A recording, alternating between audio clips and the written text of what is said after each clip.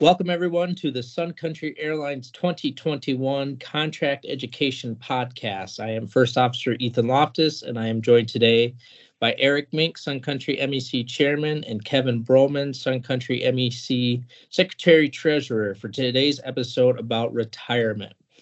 For those following along, today's episode discusses Section 28.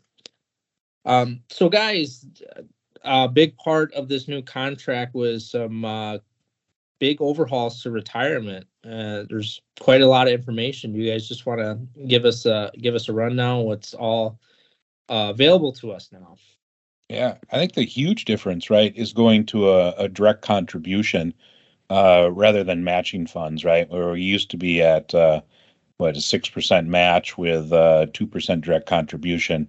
Now at data siding, we went to 13% direct contribution.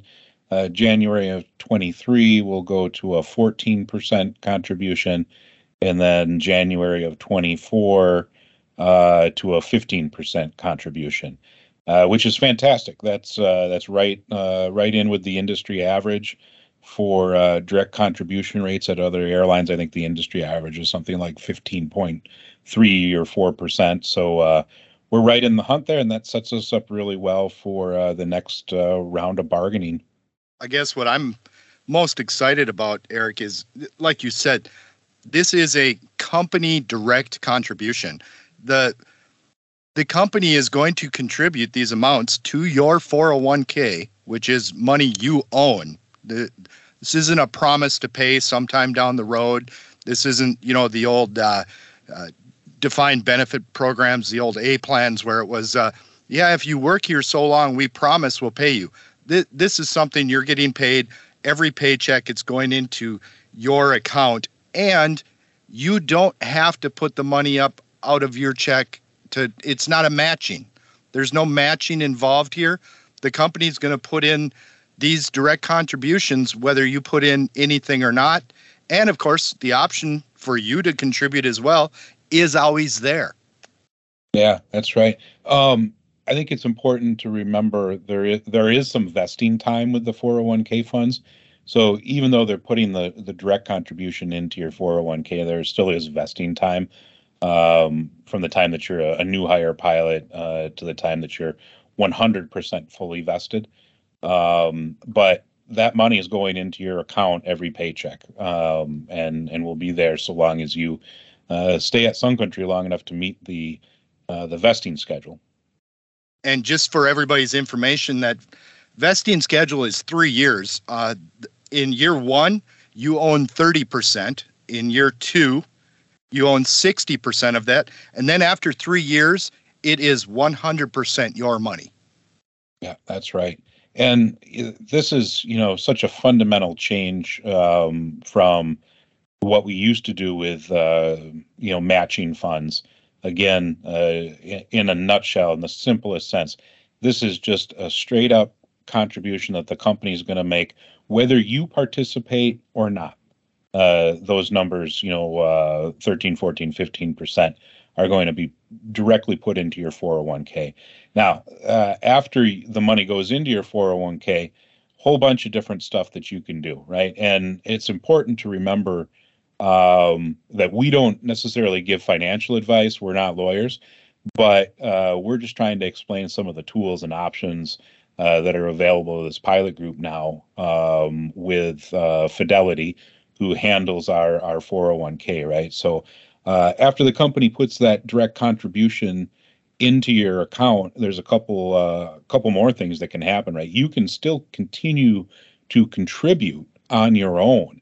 And that will get you to the full IRS limits if you want to do that, right? So there's a company contribution and how much they can put in, and then there's an employee contribution amount and how much the employee can put in. And those personal limits, I believe in 22, is 20,500 into a 401k. So if you don't put any of your own funds in, the company can still put up the full company contribution amount, And anything that they put in over that, they're going to pay to you directly in a check, right? So if you have an exceptionally good year and you exceed the company contribution limits, that's going to come back to you in just a straight up check. So if I go over those caps, any cash over cap is going to come directly back to me, right, Eric? Yeah, that's exactly right. So the combined limit, I believe, in 2022 is $65,000, right? So if the personal match there is 20,500, looks like the company can add roughly what, $44,500 by my math. Yeah. That's pretty good. And then you can also do, an IRA as well. And if you go into, Fidelity Net Benefits, you can designate what you want your contribution to be, 6%, 8%. And then if you want to contribute some amount to a Roth as well, I believe there's a limit on that in 2022, which is $5,000. It's important to remember, too, if you're over 60, there is catch-up contributions that exceed these limits. Yeah, one other important point I think we need to highlight. You did say it, Eric, but everybody needs to know that the company's direct contributions will only go into your 401k. They're not going to put it into your Roth, and they're not going to put it into your brokerage link. If you want to do some of those things, you have to go on to Net Benefits and make those kind of elections yourself and move. You are able to move money from that into your brokerage link, but the company is not going to deposit it into those accounts. Yeah, that's right, Kevin.